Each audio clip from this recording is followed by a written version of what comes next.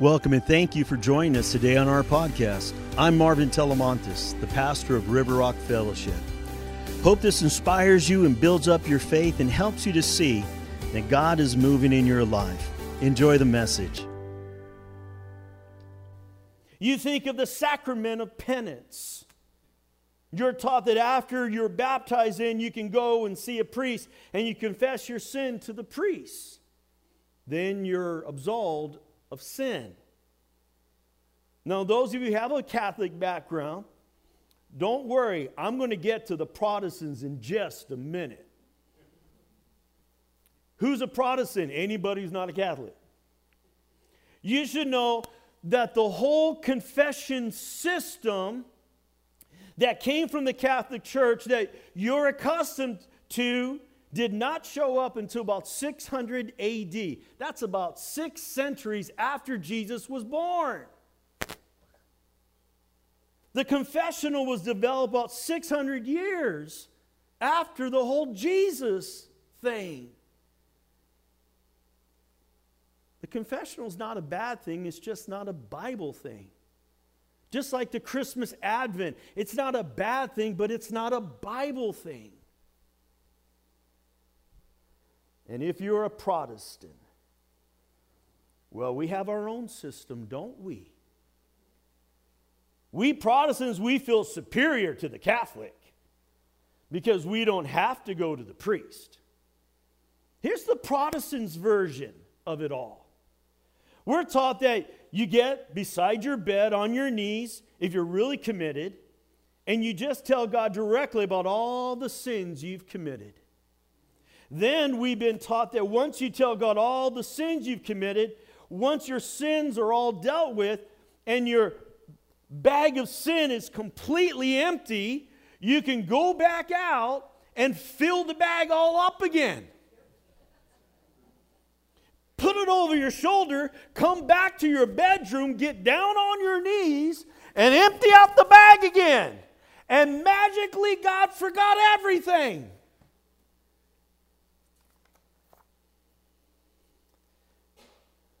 Okay, now, the Protestant system, the things you need to know. When you confess your sins to God, did you know that God does not forget that you sinned? I'm sure I got everybody's attention when I just said that.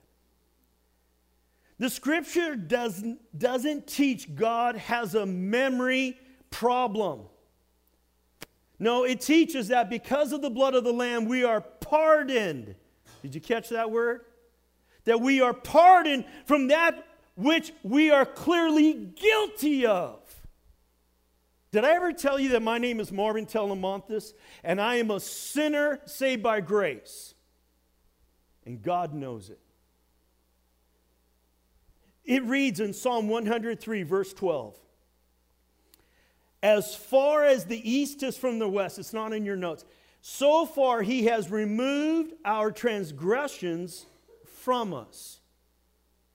Now, it's easy to kind of miss something here, so I want to make sure we catch this. This verse is speaking about us being pardoned from our sin as far as the east is from the west. When a person is pardoned, even today, it does not mean that a crime or a violation or a sin has not been committed. A pardon means that a person, a supreme authority, decided to allow a person to be relieved of some or all of the payment due for the crime committed. A pardon may be granted before or even after a conviction is made.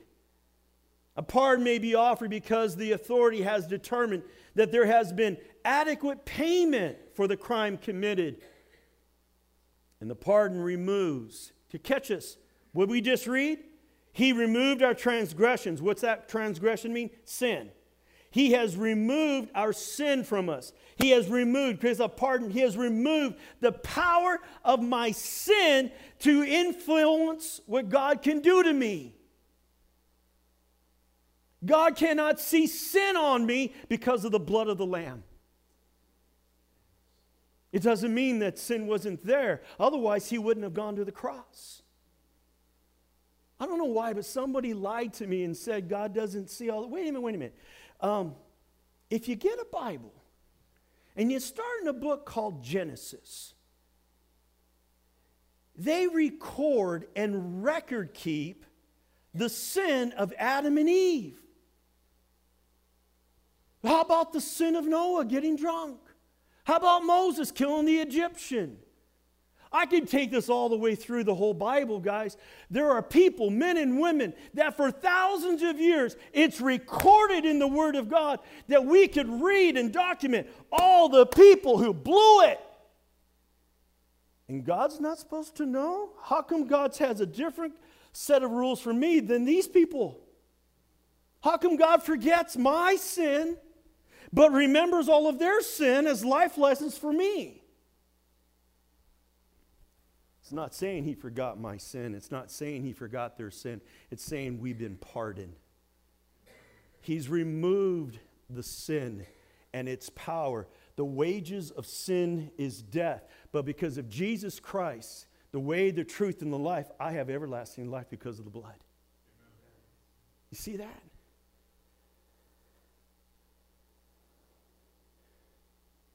Somewhere along the way, maybe you began to believe and I began to believe. I don't know if somebody taught us this or we just assume this, that most of us believe that the reason we confess, the point of confession, we think is to relieve our guilt or to relieve our conscience. And that's only part of it. It's really not the truth. So over time, confession really becomes all about me because I don't want to feel a certain way. I don't feel good about me. I feel like something's between me and God, and I feel bad about what I do. How do I get rid of all this guilt? I know. I will just get down on my knees. I will find the priest, and I'll say, I'm sorry. I just confess so I can feel better. We think confession is about clearing our conscience, but it's so much more. Here's what we will find in the Scripture. That genuine biblical confession serves as a first step towards something different. Genuine biblical confession serves as a first step towards repentance. And reconciliation as when you sin against someone else leads back to that person where we confess, where we reconcile, where there's restitution. True confession is I'm not going to have a secret confession between me and God. Real confession is going to tell God I'm sorry, and then I'm going to go tell that person I was wrong and I'm sorry as well. Genuine biblical confession leads to genuine change. Change of mind, change of heart, change of behavior. If you mistreat a person, anybody here ever mistreat somebody? Okay, just let the pastor with his hands up. Nobody else, I get it. Jesus forgive them for now they're lying. If you mistreat a person, did you know that you've been unfaithful to God? Now, we like to split those things into two. We come to church and we come up to the altar and we bow our knees and, oh, God, I just want to make it right between me and you. Oh, God, forgive me. And everything's right. I know I hate that person over there. And I can't stand that person over there. But everything's right between me and you, right, God? And God goes, no. Go make it right with them. Even if you can't fix everything, admit where you're wrong. And all of a sudden, God says, now come. Now meet me at the altar. And watch what will happen.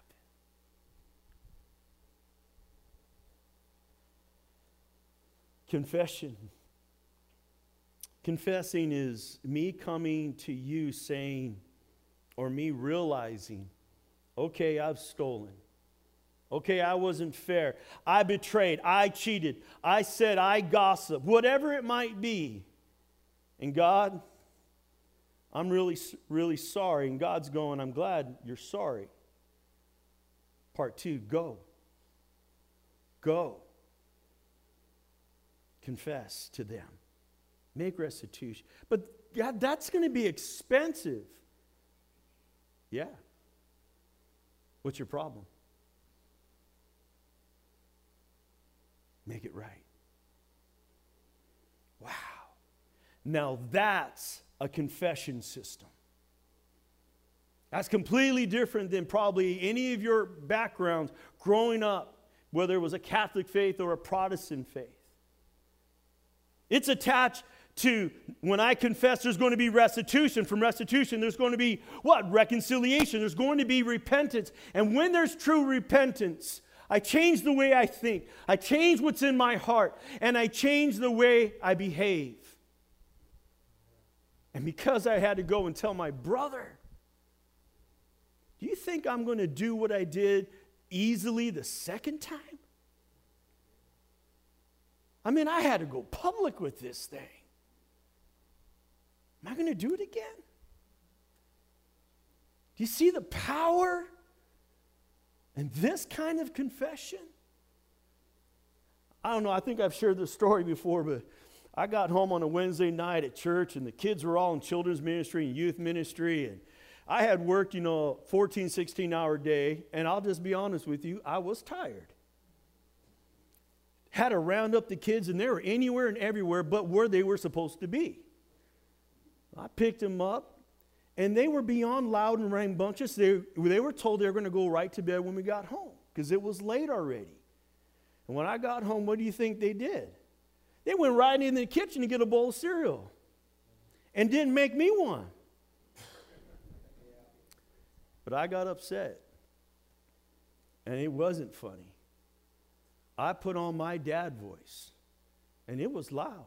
I know how to preach. I tore into them, and they all ran with their tail between their legs and got into bed, and I was happy.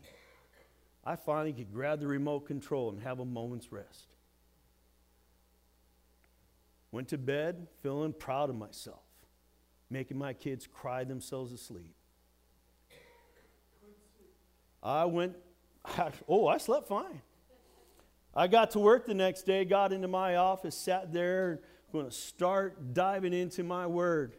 As soon as I opened it up, I could hear the Holy Spirit. Really? Is that how you're going to do this? I said, what, Lord? He goes, you know exactly what. He says, make it right. How dare you open up the scriptures? I just wept. I grabbed my keys, ran over. It's called Quick Start. It's out in the Midwest. And I grabbed some goodies and big old pops and goodies and treats. I spent all sorts of money. And I ran into every single school my kids are at. They were in 3 different schools at that time. I pulled them out of the class, each one of them. Got down on my knee. I said, I'm sorry. I had no right to be yelling and screaming like I did last night. And I don't want you to have a horrible day. Your dad was wrong, and he loves you, and he wants you to have a wonderful day. Will you forgive me? Sure, there we are crying in the hallway. One by one, I did that with all of them. The oldest one I actually took to Carl's Jr.'s. It was called Hardy's back there. It made a difference. I don't want to be that kind of a dad. I don't have that freedom to do that anymore. Why? Because I confessed right to them. It makes me think before I do it. There's a story of an arrogant, the prodigal son. And he's a wonderful example of biblical confession. Not only to God the Father, but his earthly father. Now, many of us relate to the prodigal son who was convinced he knew how to run his life a whole lot better than God himself. And for some of us, we've doubled down on stupid and decided we're going to prove God wrong anyways. And boy, have we left a wake of broken relationships and offended people that supposedly we said we cared and loved. I won't have you raise your hands on that, but I can see it in your faces. So let's look at Luke chapter 15. We'll start at verse 11. To illustrate the point further, Jesus told them this story. Because he's already told them the story about the 99 sheep and the lost lamb. He's talked about the woman who's lost her coin. And now he's going to the third story to illustrate that which God loses, he values. And he'll do anything to get. Now it's down to 1-to-1. It went from 100 to 1, then it goes 10 to 1, now it goes 1 to 1. But there's something incredibly powerful beyond just that part of the story. And that's what we're going to get into today. And it says, a man had 2 sons. The younger son told his father, I want my share of your estate now before you die. So his father agreed to divide his wealth between his sons. Do I have to tell you how humiliating that must have been for that father? While he's still living, his son wants to treat him as though if he's dead. A few days later, the younger son packed all his belongings and moved to a distant land, and there he wasted all his money in wild living at Las Vegas, Jerusalem. Now, the word used here for wild living is only used once in the New Testament. It describes an extravagantly wasteful lifestyle. It may seem like the right thing at the time, and after all, in this case of a younger man, he thought he was a hero. Soon to find out he was going to become a zero. At this point, as he gets to the point where all the money's gone, and he realizes it's all being blown, he's got nothing to fall back on. He squandered it all. And in the words of the prophet Isaiah, let's go to Isaiah 53, verse 6. It says, all of us like sheep. So I'm not just picking on the prodigal, I'm picking on all of us, starting with me. All of us like sheep have strayed away. We have left God's path to follow our own. Wow. Thankfully, that's not how the story ends with the prodigal son. Nor is it the end of our story. Let's go back to Luke and start at verse 14. About the time his money ran out, a great famine swept over the land. Can you imagine that? Not only is it bad that he doesn't have any money, now there's a famine. So you know what that does to the prices of everything? It takes them up even higher. And he began to starve. This word in the original means to the point of death. It's not just going hungry. It means starving to the point of death. He persuaded a local farmer to hire him, and the man sent him into the fields to feed the pigs. This guy's Jewish, and he's dealing with pigs. Not supposed to happen.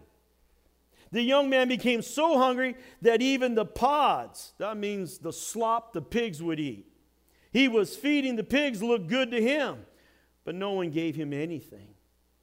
When he finally came to his senses, he said to himself, at home, even the hired servants have food enough to spare, and here I am dying of hunger. I will go home to my father and say, Father, I have sinned against, catch this, both heaven and you.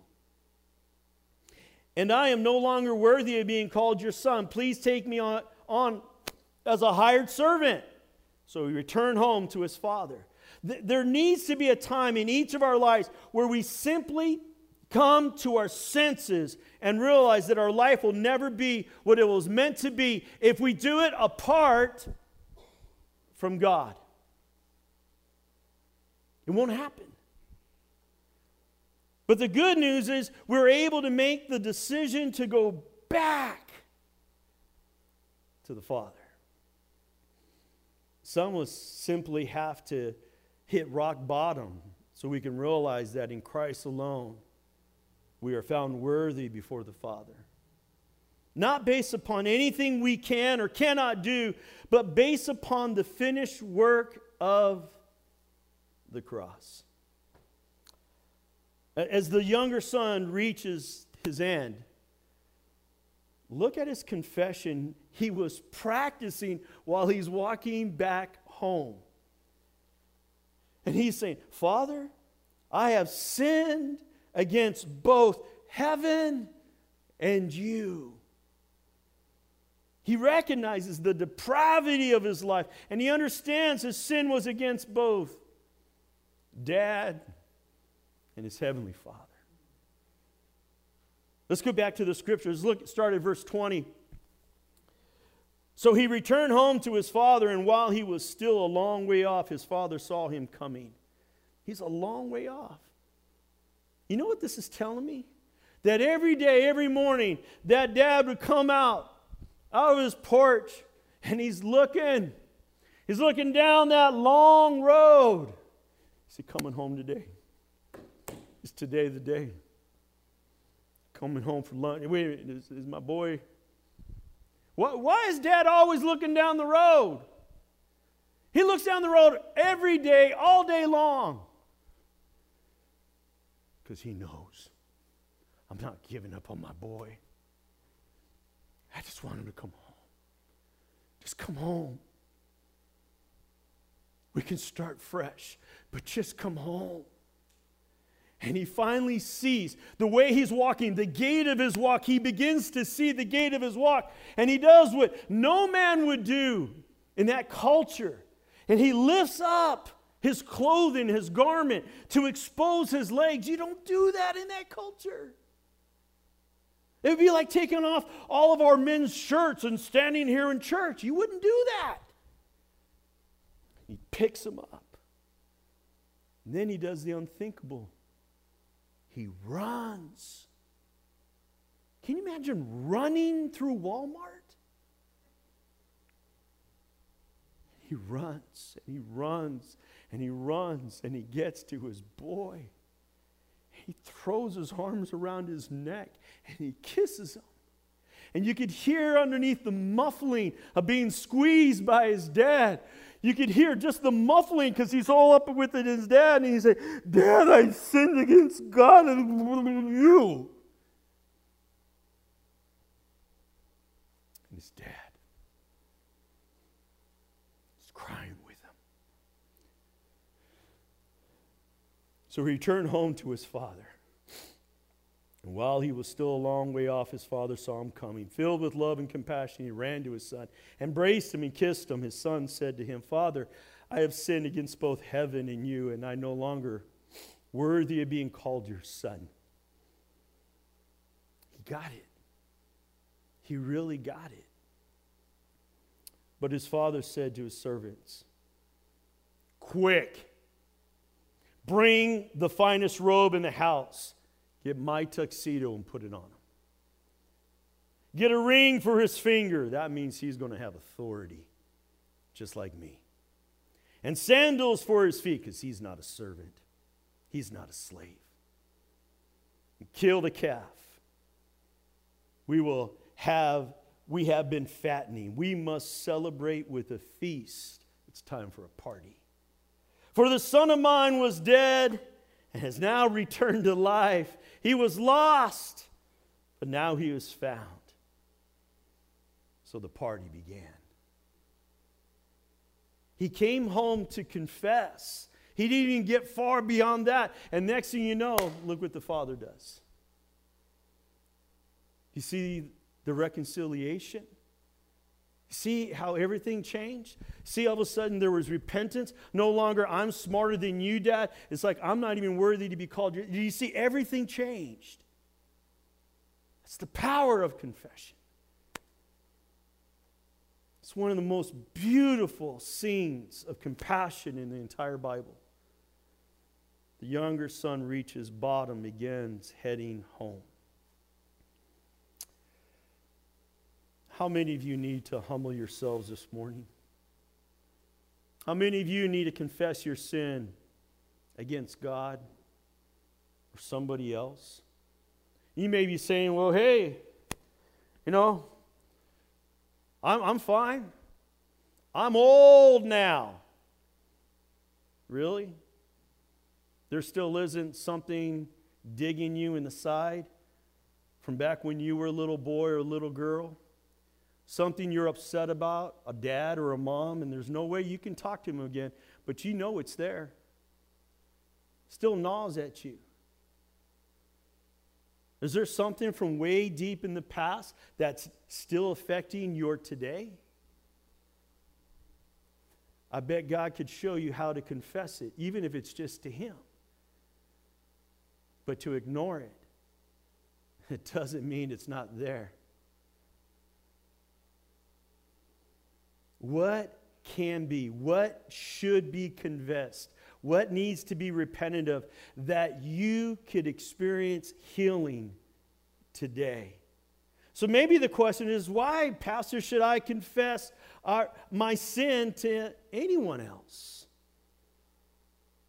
Well, the Epistle of James emphasizes the power of prayer in the life of believers. You know, that whole book, all 5 chapters, it's really talking about a community of believers. It's not talking about the sinners, not talking about those who don't believe. It's talking about those brothers and sisters who do life in Jesus together. The whole book. And he gives them the practical ways of doing Christianity. All right?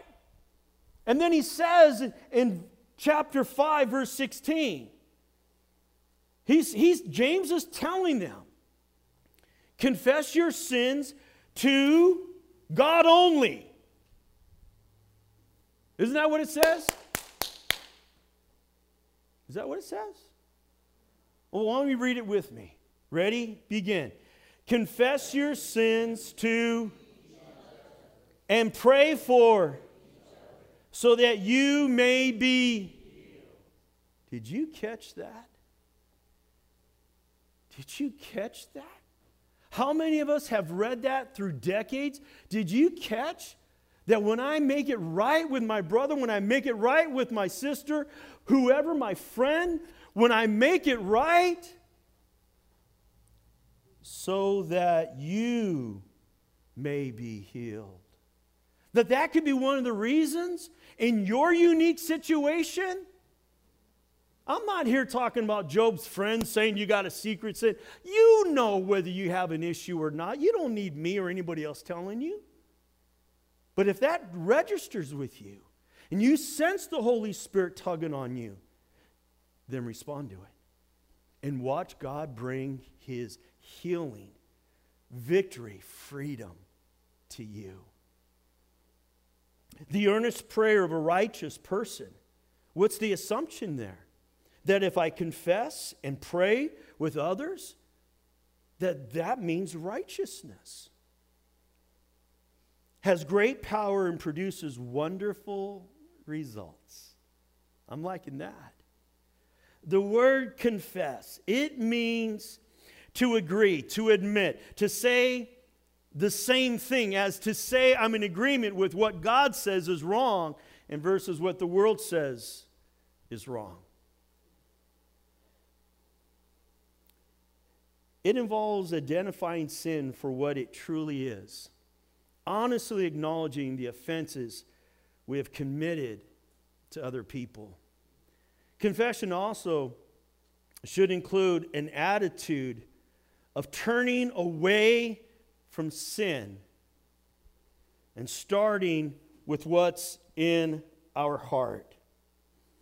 Now, James instructs believers who are struggling with sin, no, this is real important, to seek faithful, trusted brothers and sisters in Christ who will intercede for them in the battle.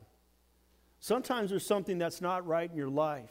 And sometimes it's not the best thing in the world to get up on the rooftops and scream it to the world, look at how horrible I am.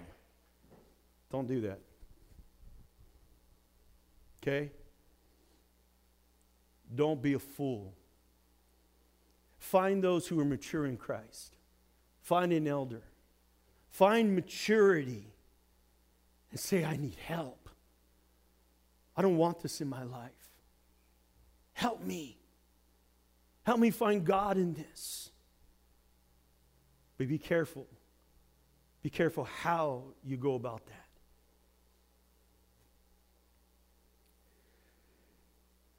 Confessing your sin to one another in the body of Christ, it can break down the power of a secret sin.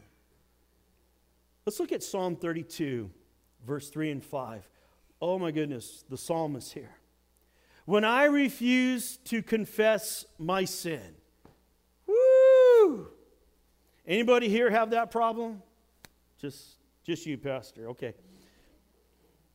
My body wasted away, and I groaned all day long. Day and night your hand of discipline was heavy on me. My strength evaporated like water in the summer heat. Finally I confessed all my sins to you and stopped trying to hide my guilt. I said to myself, I will confess my rebellion to the Lord, and you forgave me. All my guilt is gone. Folks, I don't know who that would be for. But I know when have you ever been in that place where you were trying to say, I'm okay with God. God's over there. I'm okay with God. God bless you. I love you. But you know. You've heard it. You know it's not right. I have to admit there was times where I've gone through some really hard times in life. There in Iowa, even here. And I was angry at God. I didn't understand. I didn't get it. You know God doesn't know Marvin and a reason why? I demand an answer, God. He doesn't owe me one. I can stop acting like a toddler. See, but when you confess, God can let go of, the enemy can't have a grip on you. And God won't let go of me. It's that hidden sin that breaks our fellowship with God. And it keeps us isolated from other people. Confession, on the other hand, brings God's mercy, His forgiveness and freedom, and strengthens us through fellowship. And a multitude of blessings can fall upon us. I'm almost done here. In this commentary called Open Up James, Roger Ellsworth sheds some real incredible light on this idea of confessing our sins to one another. Quote, confession should always be as wide as the sin. If we have sinned secretly, we should confess it to God. If we have sinned against someone else, we should confess it to God and to the person whom we have wronged. And if we have sinned publicly, we should confess it to God and in public. It's pretty profound, right? Why do we confess our sin to one another? Because a continual relationship of confession and forgiveness among brothers and sisters in Christ, it cultivates purity. It cultivates unity, which the body of Christ is to embody. The bottom line is this: genuine biblical confession leads to genuine biblical change. Like the prodigal son, is it time for you to come home? Will you pray with me?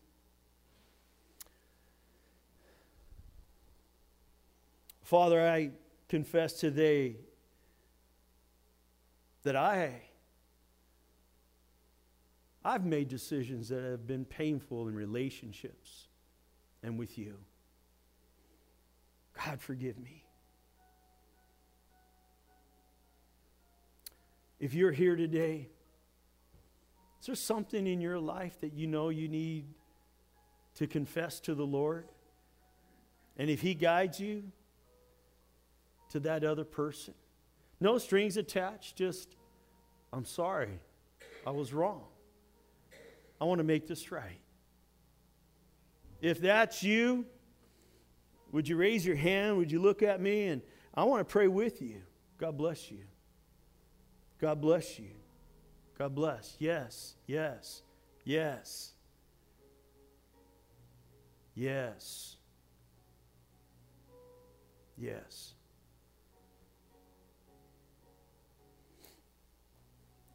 Will you pray with me? Just say, Dear God. Everybody in the room. Dear God, I confess today I've made bad choices. I've sinned against you and other people. God, forgive me. Free me from my shame and the guilt, that I may walk in the newness of life that you offer me by the blood of Jesus.